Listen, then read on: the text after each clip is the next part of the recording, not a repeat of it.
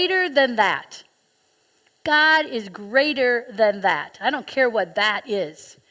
I'm confident that God is greater than that. This understanding or this theme or idea has been rolling around in my head for a couple of months now. In November, I went to a continuing ed conference, and the title of it was Change, and then in parentheses, Almost Everything.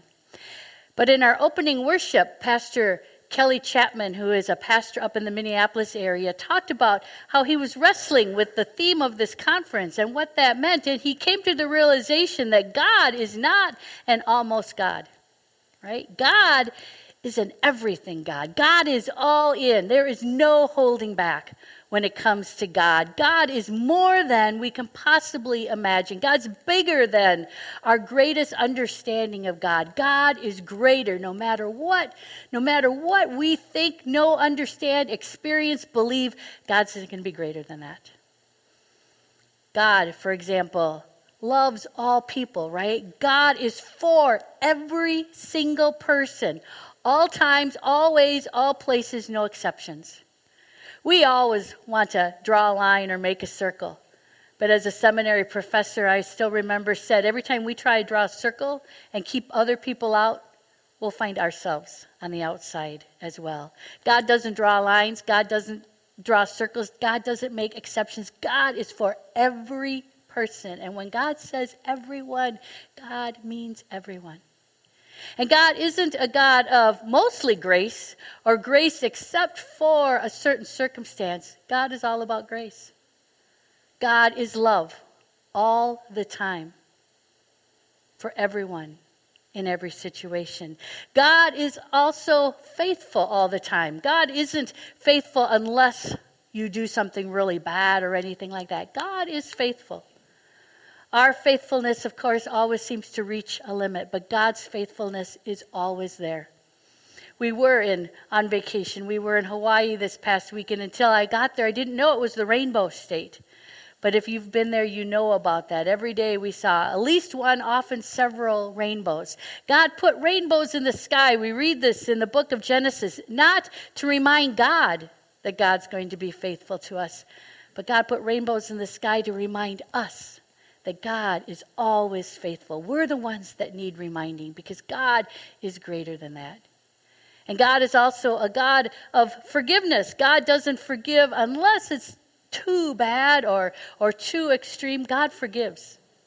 In fact, God has forgiven before we even know to ask for forgiveness or to remember to ask. We're told to forgive what? 70 times 7? That's a minuscule compared to God's great forgiveness. And I could go on and on. God is always greater than what we know. God is always greater than our experience. Think of the time in which you felt the most loved or were able to love people with your whole heart and mind. That's just a tiny bit of experience of how great the magnitude of God's love is for us. No matter what we understand or see or experience, God's going to be greater than that. God also has this ability to have a perspective and a way of understanding that always is constantly challenging us as well, right? We think we know and we think we understand, and then God comes and expands that horizon or often turns what we understood upside down. Baptism, I think, is just one example of that. The idea of a baptism has its roots, of course, in ancient Judaism. It was an ancient purification ritual, and John the Baptist made it an act of repentance, an opportunity for people to repent of the things that they had done wrong. All well and good, a good, solid, firm ritual. And then Jesus comes along and turns it on its head and makes it greater than that understanding. Now we're not just being baptized with water. He's being baptized, and we are in turn baptized with the Holy Spirit. And it remains, of course, a reminder of God's great forgiveness of all of our sins. But it becomes more than that as well. It's greater than just a ritual for repentance. It's a reminder and a ritual as well in which God says, "You're mine. You've always been mine. You always will be mine. I've claimed you as my own. I've called you to be my son and my daughter. And I am never, ever, ever going to let you go." God tells us that in baptism. But don't get me wrong, it doesn't happen in baptism. It happened long before baptism. But God uses baptism as that reminder that we've been called and claimed and held as precious children of God, always, always to be held in the arms of God. And it's still more than that as well, right? God promises us salvation in the gift of baptism and the sacrament. We didn't even know we wanted to be saved. We didn't even know what salvation was. And God is already giving that to us freely, without reservation, calling us and claiming us because God loves us. Baptism affirms all these promises, all these gifts that God has given us. All these things in which God says to each of us, you are my everything, no matter what. But we, of course, we want to make it less than, because that's how we're about. So we think, well, baptism, you have to be baptized, right, in order for something to happen. You have to be baptized in order for you to receive these promises. And no, God's always greater than that. So baptism becomes this symbol for us, this understanding of everything that we can understand, and then a recognition, but it's still more. It's still more than that, of how we are called and claimed, just as God called and claimed Christ in that baptism and said, this is my beloved Son with whom I am well pleased. And God in turn gives us the instruction. You'll remember that as well, right? At the end of Matthew, go and make disciples, baptizing them in my name. Go to the ends of the earth. God is always beyond us. God is always greater than us. God is always more than us. God is greater than that. So what is it then that stops us from living fully into this invitation from God? What is it that always seems to get in our way from living fully into these baptismal promises that we have been given and that are ours each and every day?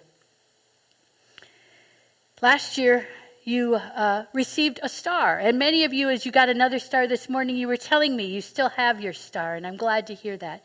You've perhaps carried it with you. And it was a star that had a word on it, right? And you were invited to just let that word live in you. One of the ways in which God could live in you over this last year. Today, I've got another star for you. Hopefully you all got one. But you'll notice this star doesn't yet have a word on it. Because today I want you to think about what that one thing is, or what that greatest obstacle is in your life that keeps you from living fully into your baptismal promises. What is it that stops you from fully living into that call and that claim that God has on your life? Maybe it's an illness that you're struggling with, and the fact that your body just doesn't do what it once was able to do, and you don't know what the future holds for you, and so that causes you worry and anxiety.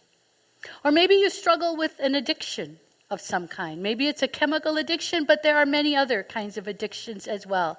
Anything that we do too much of that we know is not healthy for us.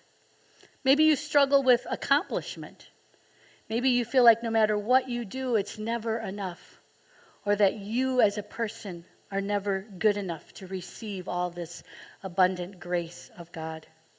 Or maybe it's something that you did at some point in your life and you still regret it. You haven't been able to forgive yourself for it. Or maybe you've been hurt by somebody else, and that pain, you just can't seem to get rid of that pain or forgive that hurt as well. Or maybe there's a part of you that you struggle with, that you don't like. We call that our shadow. We all have parts of us that we just wish we weren't quite that way. You know what I mean? Maybe that's what keeps you from living fully into your baptismal promises. Or maybe it's a lost dream.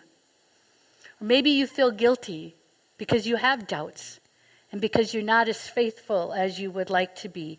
Whatever it is that's broken or lost or missing in your life, whatever it is, I want you to contemplate for a moment what that obstacle is. And then in just a moment, I invite you to come forward. And I'll invite you to come and bring that star to the font. I'm going to put some pens up here. And what I'd like you to do is take that star and write in one word or two, just enough so that you'll remember although I doubt you'll have a problem remembering, right? But write one word that reminds you of what that obstacle is in your life that keeps you from living fully and completely as a beloved child of God. And then, on the other side of your star, I want you to write God's greater than that. Because God is greater than that. Whatever that obstacle is, whatever it is that holds you back, God's greater than that. And if you turn that obstacle over to God, God can do great things. And you can discover that. And you will indeed know how God is greater than that. So on one side of the star, whatever your obstacle is. On the other side of the star, a reminder, God's greater than that. And then before you leave the font, do as our children did. Dip your fingers. Make the sign of the cross to remind yourself again of the promises that you were given. The promises that are yours each and every day and each and every moment of every day. And then take that star. Maybe you want to put it with your star from last year or find a new place for it. But whenever you see it, let it remind you that no matter what your struggle, your obstacle, the difficulty, God is greater. God is greater. Amen. I invite you to come forward.